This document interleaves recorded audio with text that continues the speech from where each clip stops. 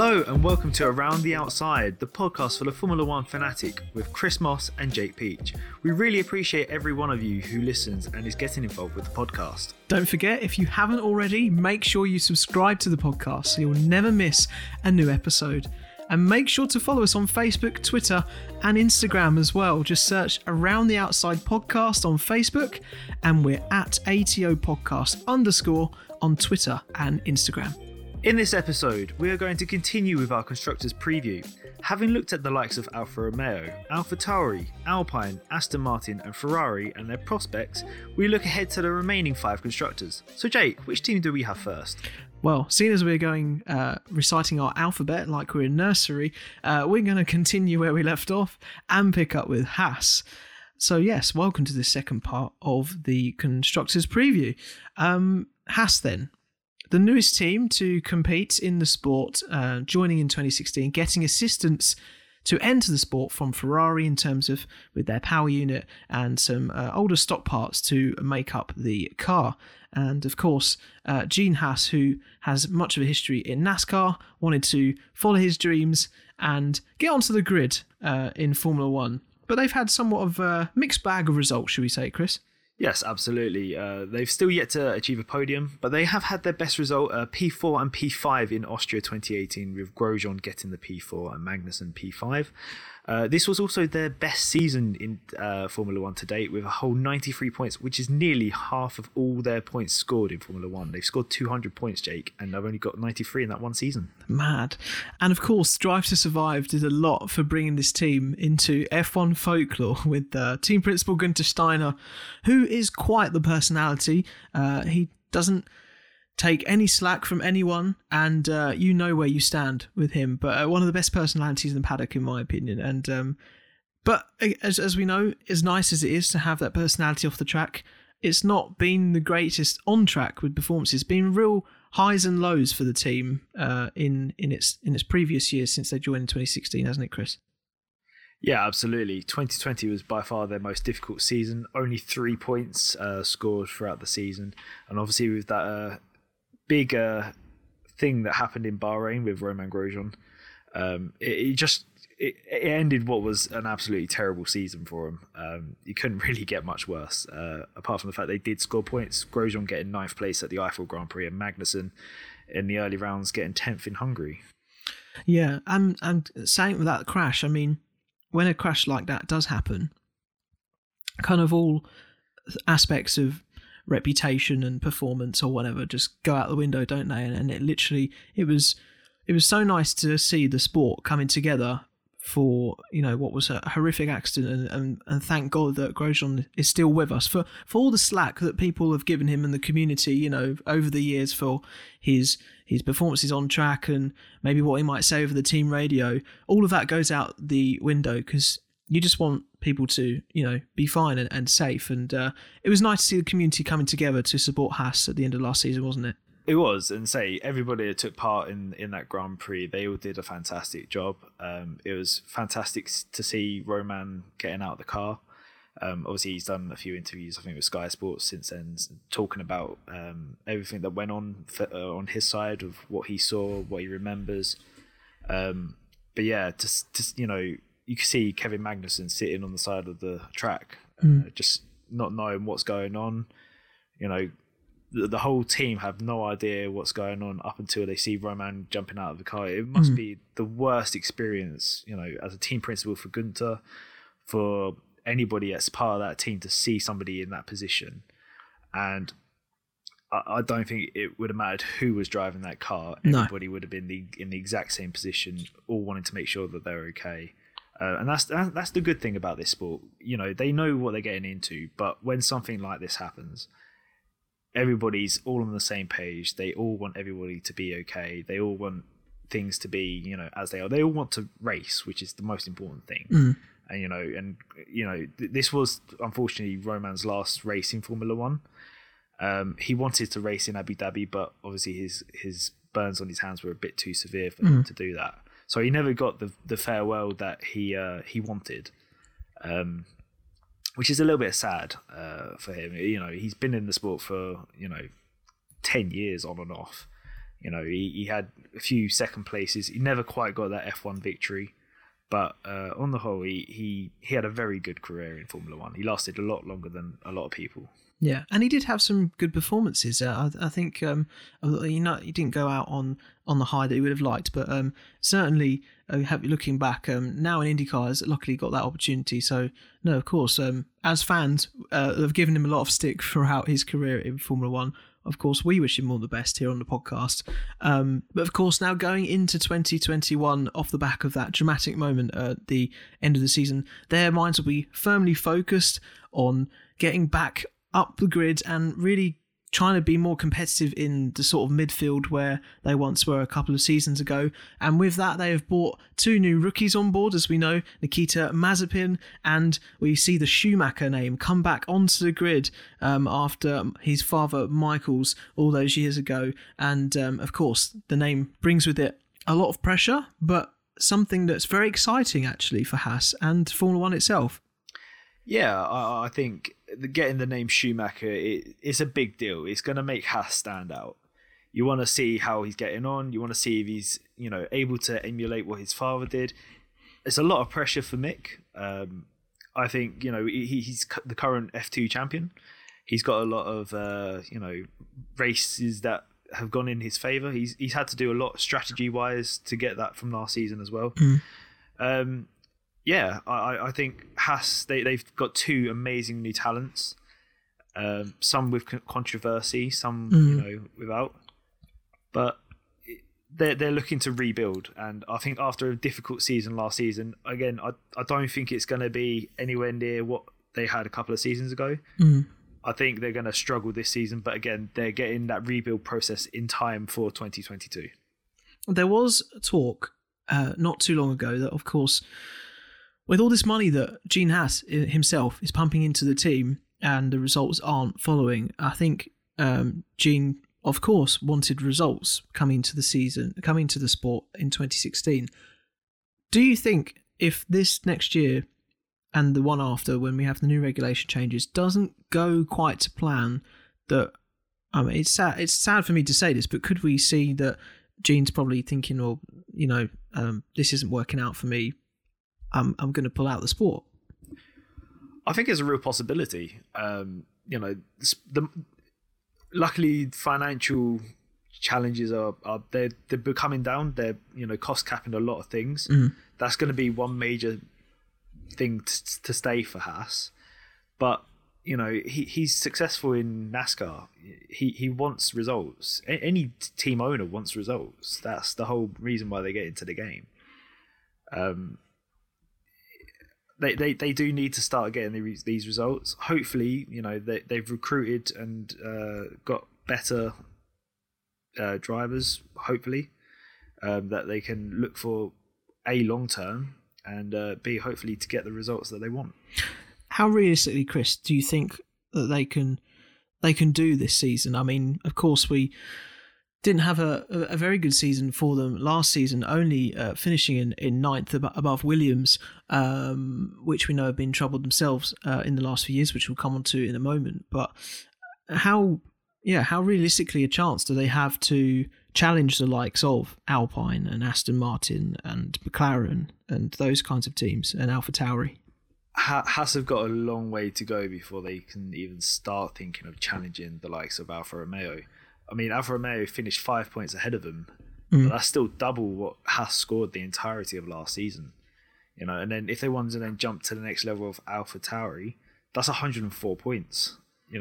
Bearing in mind they've only ever scored 93 as the highest season tally, they've got a very long way to go before they start cashing back up to the midfield.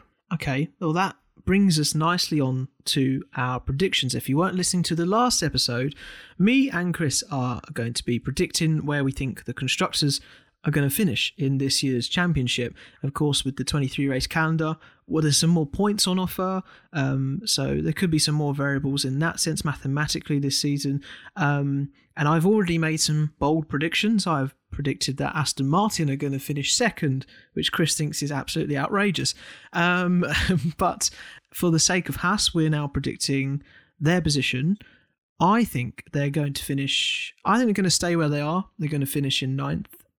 I think if Williams up their game, which we'll come to in a second, it could be a close battle. But I think Haas, this year anyway, are going to stay ninth, and I think they might capitalise on the new regulations that come in for 2022. See, I'm in somewhat of agreement. I think it's going to be a battle between Haas and Williams for the last couple of places on the grid. Williams have got new owners. They've got the same driver lineup, but as a fan of Williams and what they've done throughout the sport, I want to hope that they get ninth. So I'm going to say Haas are going to finish 10th. Oh, and of course that prediction quite crushing for Mick Schumacher. I mean, of course, they'll be patient with him, as I think people were with Daniel Ricciardo when he started in HRT. I think people were patient with him, and we've seen what he's gone on to and his potential. But that'll be maybe a little bit of quite a crushing blow for Mick Schumacher if they're going to finish where they do. A little, but in his first season in F2, he didn't have the greatest of seasons. And then second season, he went to win the championship. Yeah. So he's gone through, having to progress slow and steady before he can challenge. I think he knows he's in it for the long game rather than the short game. So he's just got to bide his time. I mean, we saw Leclerc, even though at the time Sauber had a great season, he still had to, bide his time, get a few lower points finishes before Ferrari then promoted him into the main team. Of course. And Mick Schumacher, I mean, you would think without a doubt, of course, he's in the Ferrari young driver program, of course, with his father's heritage. I mean, where else would he be? So a big, bright future, hopefully, for Mick Schumacher. And hopefully Nikita Mazepin can silence his critics as to what's gone on behind the scenes pre-season and let his stuff on the track do the talking. Although people also saying that he is one formidable force on the track. But we will cover more of that in our Drivers' Predictions episode in a couple of weeks' time. Let's move on now to McLaren. So, of course, McLaren, one of the most successful teams in the sport, 12 Drivers' Championships and 8 Constructors since they began in Formula One. And they've had the names and the likes of Niki Lauda, Alain Prost, Senna in that dominant Honda-powered era, and of course the likes of Mika Hakkinen and David Coulthard as well. But in recent times, we've seen them struggle and not live up to the likes of the days where Lewis Hamilton won his title in 2008 and had a competitive car in those years prior, sort of the 2010-2011 seasons, and arguably what forced Lewis Hamilton to make that risky move to Mercedes that, of course, has paid off. And McLaren in recent years jumping to the Honda power, back to what they loved and knew in the Senna and Prost era, didn't work out very well for them, it must be said, in the first few seasons. And Honda were really struggling. I mean, just how shocking was it, Chris, to see McLaren where they were and having such a fall from grace and such trouble with the Honda-powered engines? Yeah, it just sort of happened very quickly for them. I mean, they haven't had the greatest results in the hybrid era. I mean, the first race of the hybrid era, the 2014 Australian Grand Prix, they got a double podium, which a lot of people probably forget. They got second with Magnussen and third with Button. And yeah, from then on, they've just gone nowhere. I think they finished 5th in that season, mainly due to the points that they got in that first race. But going to the Honda Power, where they just joined in a few seasons into the hybrid era, they had no power, they had poor reliability, and they just struggled to even get points. And, as a big name like McLaren, it was devastating to see. And of course, with Alonso at the team at that time, we can remember the many, many radio messages that we look back on now and laugh, but the team, it must have been such a distressing thing. I've got a GP2 engine, or there's no power. And it's such a stressful time for the team, and literally just seemed like there was no way back. No, and the biggest morale killer for that GP2 engine one was the fact that it was at the Japanese Grand Race of Honda. Like, you're not going to insult a company like Honda even more than by doing it at the home Grand Prix. It was just a bad relationship pretty much from the start. And say McLaren soon, got rid of Honda who then went to Red Bull and have since had success with Honda. Whereas McLaren have gone to Renault and are still yet to get any wins. You know, their last win was in 2012 at the Brazilian Grand Prix. Yeah, and hoping now, moving over to Mercedes power, they'll be looking to build on the momentum that they had in last season. We, of course, saw Lando Norris, who I think is a fan's driver, sort of really connecting with the community and this kind of space, you know, online streaming, podcasts and the media. He's really kind of good at that kind of stuff and has really garnered a reputation in that sense, and sort of a bromance that blossomed between him and Carlos Sainz last season. But yeah, getting that impressive third in the Austrian Grand Prix, which was great to see. The McLaren team finally getting some taste of success and going away from the struggles that they'd had. But yeah, going towards that Mercedes power now for the team, it can only be a good thing, right, Chris? Yeah, absolutely. I mean, they had last season with Renault power. They got a lot of good finishes. They got a second place, so close with the win with the second place in Italy with Carlos Sainz, and it just shows that their chassis is probably one of, if not the best chassis on the grid. That could only mean with a better engine that they can only go forward. And to be fair, I see them challenging Mercedes a lot next season. Wow, bold prediction, of course. Now Ricciardo is on board, as maybe smelt the blood in some senses.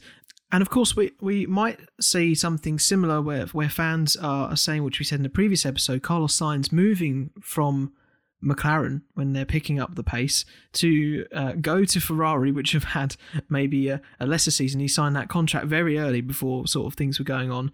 People may now be saying similar things about Ricciardo with Renault, who are now obviously becoming Alpine, who are gaining momentum. But hopefully, Chris, we can see that McLaren are actually on this upward curve. Ricciardo has maybe made the right decision and can prove maybe himself wrong. I think Ricciardo's done a great thing for his career. I mean, a lot of people were quite shocked when he announced he was leaving Red Bull, especially to go to Renault, who weren't having the greatest times back then. But he managed to get the podiums. You know, that bet with Cyril Abiteboul, where he had to get a tattoo if he got a podium. He got that. So he's more than happy. But say McLaren are very much an upcoming team, and you know they're getting podiums. They're getting strong finishes quite regularly, and say with the Mercedes power in the back of their car, I can only see them going forward. Okay, and that brings us nicely onto where we might think that they will finish. Chris, where do you think McLaren can realistically get on the grid this year? So realistically this year, I'm going to go for your shock bomb and go second place. Ooh. Okay.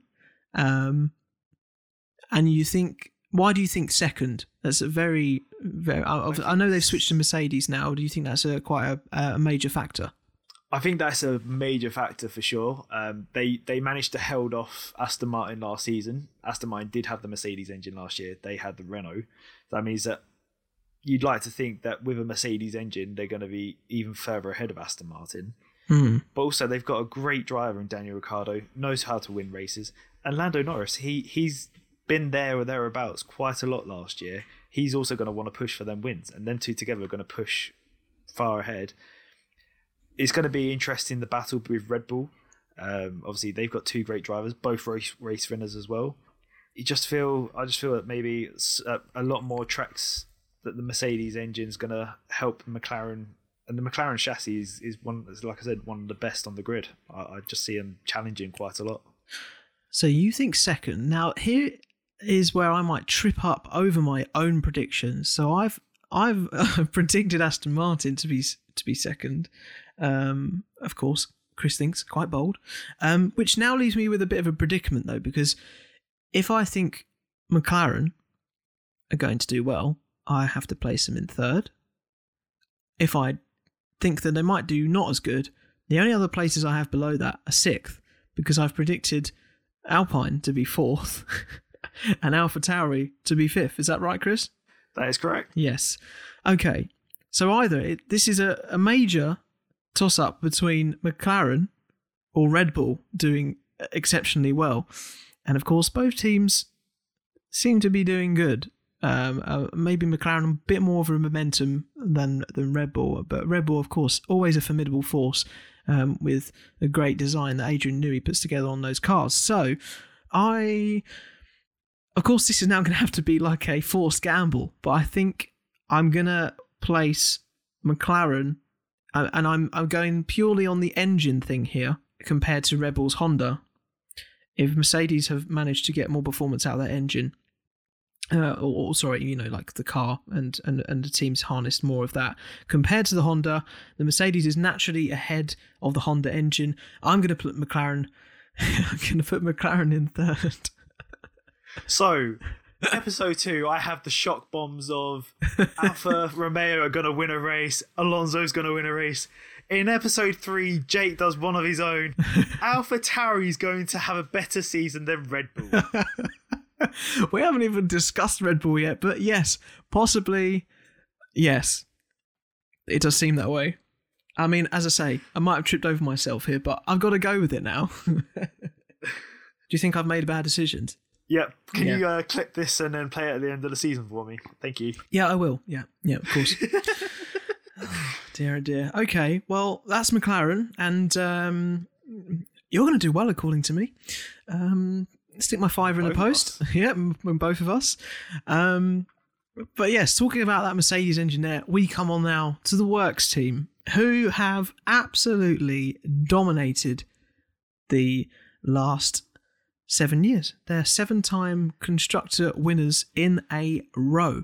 And they returned to the sport after 55 years away in 2010, with obviously before that being Brawn in 2009. In 2010, changing to the Mercedes Works team, and then going on and having the champion, 7-time world champion Michael Schumacher returning from retirement alongside Nico Rosberg for an all-German lineup. We had the team's maiden win in 2012 at the Chinese Grand Prix for Nico Rosberg, and this was sort of the beginning of the first signs of the power of the Mercedes brand and what that could bring in, the efficiency that we've seen going throughout all of these last seasons.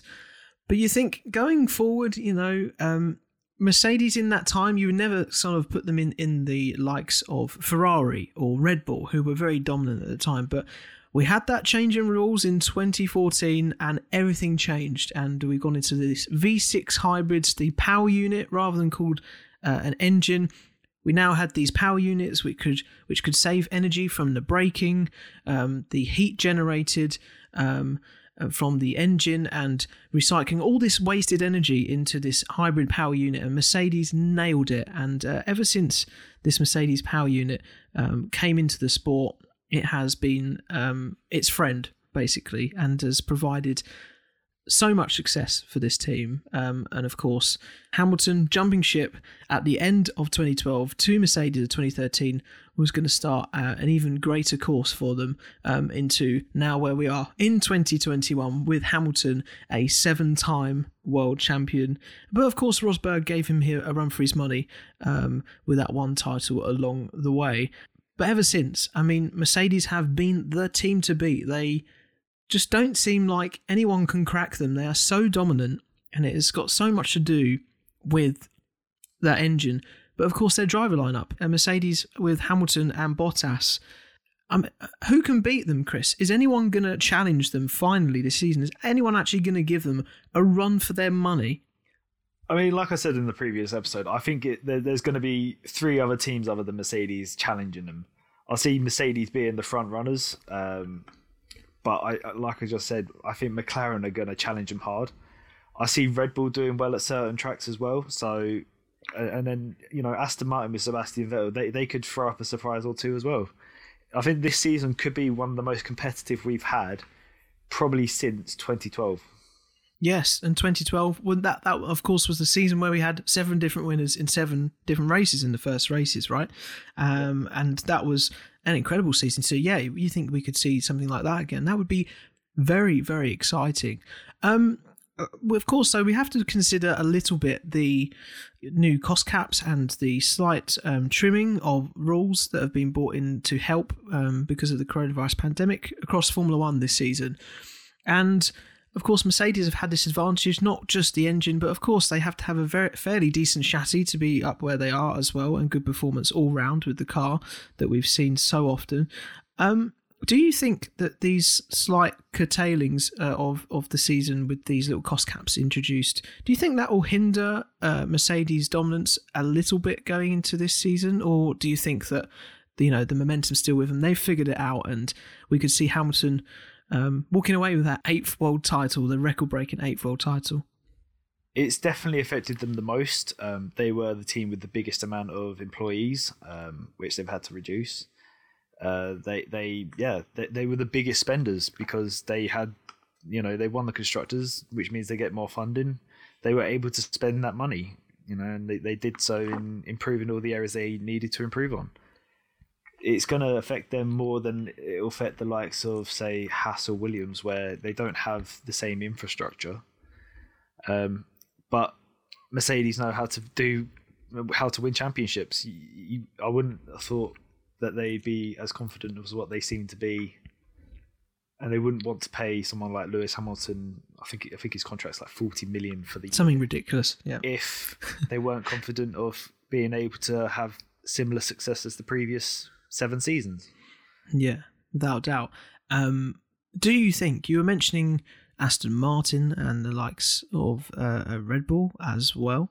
Do you think that they could possibly not win as many races this season because of the competitors around them? I still think Mercedes are going to win a good majority of the races, mainly just because, Lewis Hamilton, he just looks unstoppable. I think he's won over half, if not more, of all the hybrid era races. He's winning over 50% a season. It's going to be hard for anyone to try and knock him, let alone Mercedes, off that pedestal. I do see a few more teams hopefully getting a few more wins. I mean, I think last year was the season where we saw the most constructor wins, probably again since 2012. We saw AlphaTauri, we saw Racing Point, we saw Red Bull, we saw Mercedes, and say a few other teams were quite close as well.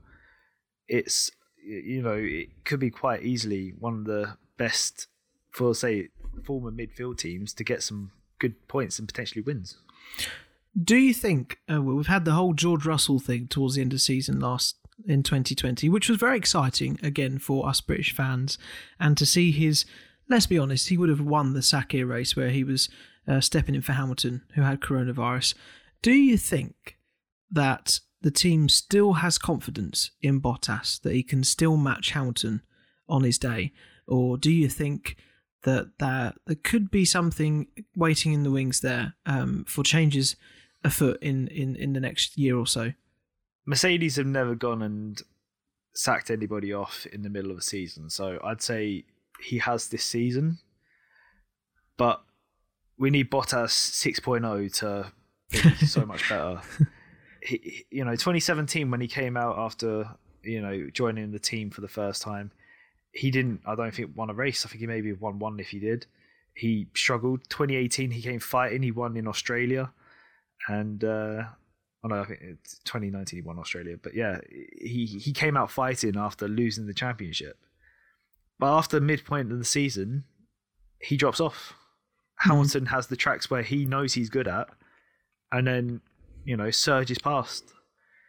And so apart from Russia, which is later on in the season, Bottas doesn't really have the tracks where it suits him and his driving style.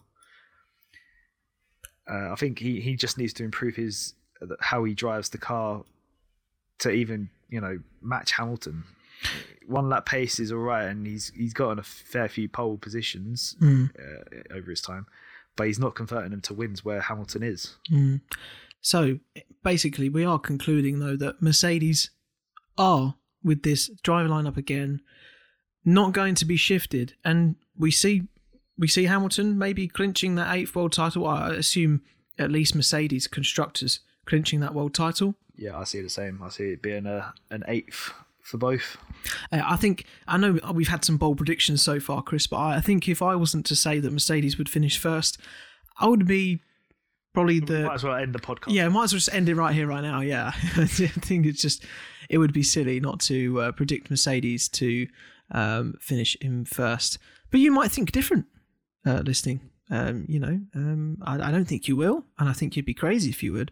But if you do have a different opinion, please do send us a message and explain why you think that. It would be great to hear from you. Drop into the DMs. We are around the Outside Podcast on Facebook or on Twitter and Instagram. We are at ATO Podcast _. Right. We have judged that Mercedes dominance will continue. And now moving on to a team who have enjoyed a similar dominance in previous years, with Sebastian Vettel winning those 4 world championships with the team between 2010 and 2013. That's what we all know and love Red Bull for. But Red Bull, of course, came into the sport for the 2005 season, overtaking Jaguar and buying the team out. Lived in the pack of midfield cars until about 2009, when, of course, we had all different changes to the cars. And Adrian Newey really working his magic in the 2009 off-season into 2010 and creating that very dominant car for Sebastian Vettel alongside Mark Webber.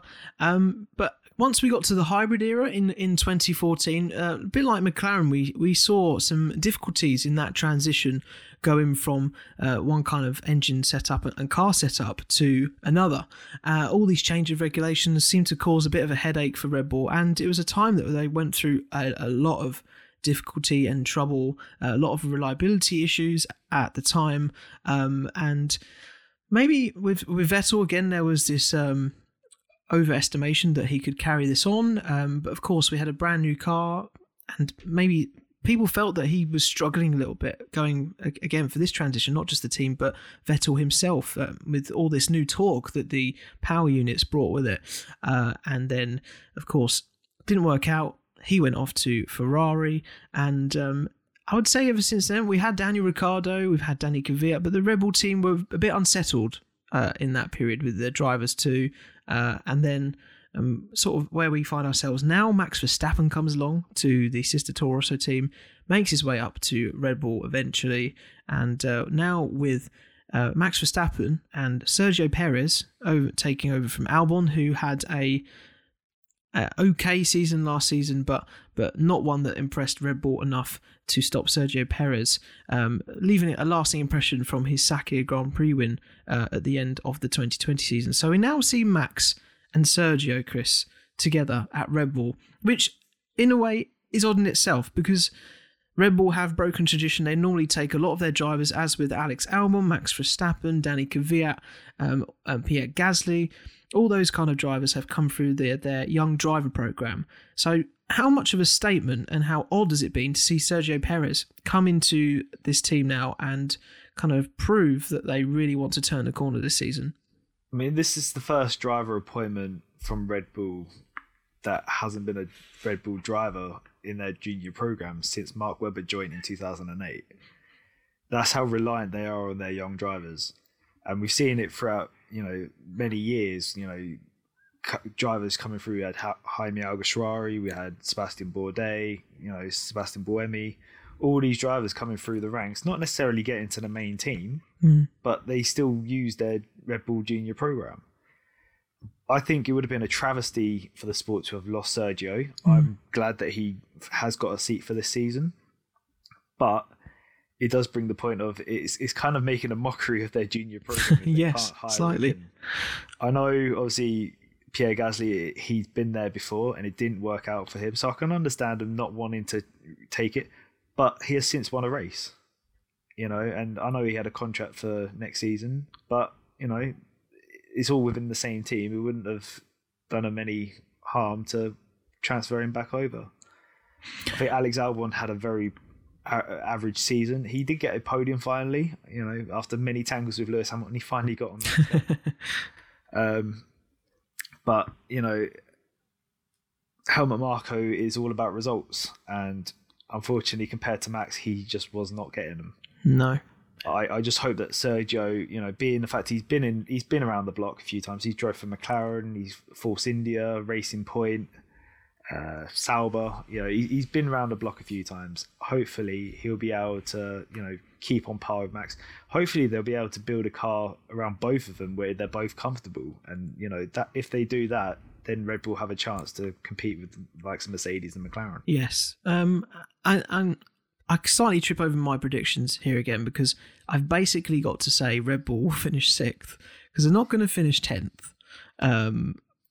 They're obviously way too good for that. However, if you do look at it in some respects in that way, this is, of course, a alternative opinion. But if you do look at it in some respects, if that Mercedes power unit really hooks up with these, its customer teams and really gets the cars together, Red Bull possibly, I know they've gone on with Honda, we could see a similar situation to where they committed very, very heavily into Renault and then suddenly realised that the Renault engine really wasn't, bang for its buck. No, but say, with this being Honda's last season in Formula One, Red Bull are taking over the engine manufacturing afterwards. They're going to invest quite heavily for 2022 in terms of power. They're not going to want to sell themselves short, being it's their own engine. So that even though this is a Honda engine, it's very much going to be influenced by how Red Bull want it to go. Okay, well, with my reasoning, and if my predictions are correct, I do see. If Red Bull comes 6th, I'll buy you a Nando's. All right, deal. The Red Bull will come 6th. And of course, this all rests on, ironically, if Alpine, who I predicted as coming 4th, if Alpine do get that Renault engine ticking along with its chassis, and Fernando Alonso really finding his stride in that team, it could prove a very, very tight challenge between all these teams. Again, I think I'm not going to say Red Bull are going to be 6th by a country mile. They're going to be miles away. I really think this is all going to be very, very close. However, I do think these Mercedes-powered engined teams are really going to put a fight up this season. So I think whilst this prediction is incredibly bold, I do think it has some merit. Just some merit. I mean, I'm just going to go and say they're going to finish 3rd and sound a bit more realistic. Yes, quite. Okay. 3rd. All right. Well, look, if you're right, you're bang on. If I'm right, then, well, you got Nando's. I've got a Nando's. It's incredible. Brilliant. Well, with that being said, Red Bull, our bold predictions there for the team. But hopefully, Sergio Perez, I mean, we both said he's a great driver on the grid, and we hope that he can really make it tick at Red Bull and prove my prediction wrong. So we've so far covered Haas in this Constructors preview, our second part here on Around the Outside. McLaren, Mercedes, AMG Petronas, and just now Red Bull. So that leaves us with one of the most historic teams in the sport, along with Ferrari, I would say, and that is Williams, the 3rd longest running team in Formula One, owned by the legend Sir Frank Williams and his team. It's proved many times that you don't need big funds to win and budgets.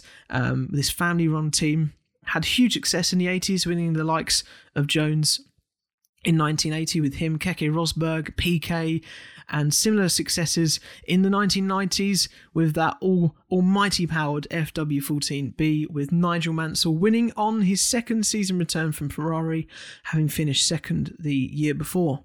93 saw young Damon Hill as well, and senior Alain Prost take the titles, Prost's 4th World Championship before the fatal accident, of course, which we all know too well with Senna at Imola in 1994.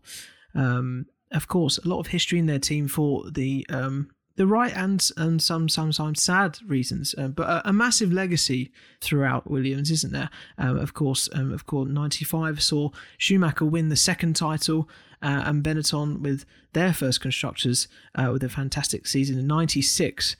But that's where Hill came alive for Williams then, and both Hill and Jacques Villeneuve, sons of Formula One drivers, took part for Williams and dominated. But at Japan, this was the moment, of course, where Murray Walker said, "I've got to stop. I've got a lump in my throat," because he was realising that Damon was following in his father's footsteps and going to go on to win a title. But Williams, again, a team that have had a lot of mixed success as well. We've seen a very one of the characters of the grid, Montoya, really sort of putting the team up there in sort of the mid-2000s. Unfortunately not winning a championship following on from the successes of the late 90s. But we have, of course, remember the victory in Spain in 2012 when Pastor Maldonado, the Venezuelan, who got his maiden only victory in Formula One for the Williams team, was something of a very surprising moment, wouldn't you say, Chris? I mean, for the team, that Williams have had many surprising moments in their career, but I would say that's pretty much up there, given where the team's performance was in that season at that time. Yeah, I mean, we saw, Williams were definitely a midfield team after, Schumacher and Montoya raced for them in the early 2000s. You see the occasional podiums for them, which was great to see, but nothing really concrete to say that they were ever going to challenge for a win. And then up comes Pastor Maldonado, Spain, qualifies second, but gets pole position due to a fuel infringement for Lewis Hamilton. And then he absolutely dominated the race. He had Fernando Alonso behind him in a very fast Ferrari. At the home race. He didn't seem phased. And he ended up winning that Grand Prix, which unfortunately is sad to say, it was the last time Williams have ever won a Grand Prix. It's been 9 years and, we still talk about this race now. That's how, of a legacy it was for them. The celebrations were very much cut short because they had a fire in the garage afterwards. But yeah, that was definitely one of the last times that they had a very high moment. Of course, at the moment, they've got the very promising talent in George Russell, has been called a future world champion. He's highly rated with the backing of Toto, along with Esteban Ocon as well. And of course, on board with Nicholas Latifi, who brings a lot of money to the team, which has been something of a real need for the team in the last few years. Williams are obviously really struggling with money, obviously picking up less money from the sport because they're finishing very low in constructors, which means less money to develop the car and get it more competitive, and sort of been on this downward spiral, sadly, for the last few years. But we're at a point now where they've got these talented drivers. George Russell, maybe a future world champion, under new ownership now of Dorilton Capital, a new team principal. Sir Frank and Claire have stepped out of the sport now, kind of recognised that the team needs some new life to it. How quickly do you think the 2022 regulations can come for Williams, Chris, and how much can they do in this season to make any progress towards that, or look like that they're looking more competitive? I mean, hopefully the 2022 regulations can't come soon enough for them. I hope that by then that they'll have a decent car again, that they're able to challenge regularly for points. I think the only thing that they can really focus on is actually being able to score a point. They've had 1 point in the past 2 or 3 years, which it's so sad to see for such a fantastic team like Williams. Robert Kubica getting that point in Germany 2 years ago, not 2 years ago, 2019. Yeah, it would be 2 years ago this year, and it's sad to see. They've been quite unfortunate at times where they've been in the points and they've had slight setbacks. George was running, I think, in 10th at one stage in Imola before he binned it. Safety car. So they've been in positions to have it. They just haven't been able to hit the nail on the head, unfortunately. And I would much say, of course, once a team gets into a certain rhythm or reputation, there is kind of like celebrations when they are 10th or picking up a point or 2 points, but I'm sure they'll be very much hoping to get in the midfield of the grid. I mean, when we're looking at the time that Massa and Bottas were at the team, I can remember that really successful race that they had in Austria not too long ago. They'll be wanting to maybe get a bit of a taste of that again, and maybe similar experience to what they also had at Silverstone that same year. Yeah, for sure. I mean, we saw Silverstone, like they were leading after the first lap in 2015. We were fortunate enough to be at that race, and we were like, "What?" They qualified third and fourth, and all of a sudden they're first and second with a safety car. Mm. And then say 2014 they got pole position at Austria. It's and then 6 years down the line they're struggling to get out of Q1. It just shows how how quickly in sport things can go from the highs to the real lows. And unfortunately, for the past 2-3 seasons, Williams are very much in the lows. But we've seen them before. They've had bad seasons, and they've won championships. If they're a team that can bounce back, they surely can be one of them. So going forward for this season, we very much hope as British fans, I would say, but anyone in the sport would very much hope they'd like to see Williams back up there again. Can they make any kind of headway in terms of the constructors, or is it a matter of, as we say, of waiting till 2022? I think 2022 is going to be, it could shake up the sport entirely. I mean, teams where they are now, it could be complete reverse. Mercedes could be the slowest team on the grid. Yeah, can you imagine that? But yeah, it could completely change how F1 is, which it isn't a bad thing. We want to see the sport as competitive as it can be. But for me at least, I want to see Williams at least score a couple of points. I want them to get 9th. That's where I want them to come. At least it'll be off the foot of the table. Okay, so you're thinking 9th. So you're thinking, yes, because you said Haas would finish in 10th. Yes. So okay, wow, big prediction there. So you're thinking that Williams are going to. I guess George Russell would lead this, but George Russell will outperform Mick Schumacher and Nikita Mazepin.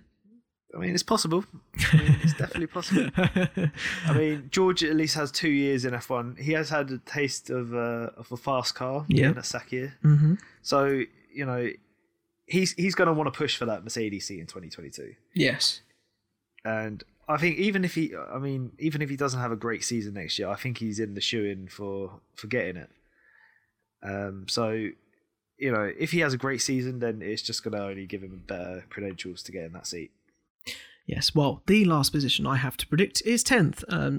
As much as I would like Williams to go forward this year, I don't think that this year is going to be, in terms of this Constructors' Championship, is going to be good. But, of course, behind the scenes, lots of teams at the moment will be having one eye on 2022. They'll be starting to work on that car as we speak right now. So I think, of course, that must be their focus going forward for the next season. So just to recap, in this episode we have covered Haas, we have covered McLaren, we've covered Mercedes AMG Petronas, Red Bull, and to finish just now, Williams. Chris, just run through where we've predicted the teams to come in this episode. So we've still got some shockers in there, but we've also got some a few more that are likely to happen. Haas, we've both predicted that they're going to be towards the bottom. Jake's gone for 9th, which is where they finished last season. I've gone for 10th, with the hope of Williams doing a little bit better. McLaren, we both think they're going to get in the top 3 again this season. Jake thinks they're going to stay in 3rd. I want them to get up to 2nd. I think they can really challenge Mercedes this year. But Mercedes, we both think that they're going to get constructor title number 8 and extend that record of 7 titles in a row. Red Bull, Jake, with throwing some stinkers in the last one, has had to say that they're going to finish in 6th. Crucially, AlphaTauri outscoring them. That is a big bombshell right there, Jake. I feel that they're going to go for a bit more respectable 3rd. And then finally ending with Williams, where Jake thinks they're going to stay in 10th. And I hope that they get up to 9th at least. We can dream. But you've got Nando's on the card. So. I know. If that actually pulls off. I mean, that's how confident you are about the whole Red Bull AlphaTauri situation, aren't you? That's how confident I know they're going to finish 6th. Yeah, now that you put it like that. Anyway, yeah, we'll breeze over that. We'll see what happens. We can only see what happens. You never know. Pierre Gasly and Tsunoda might go on a mad one.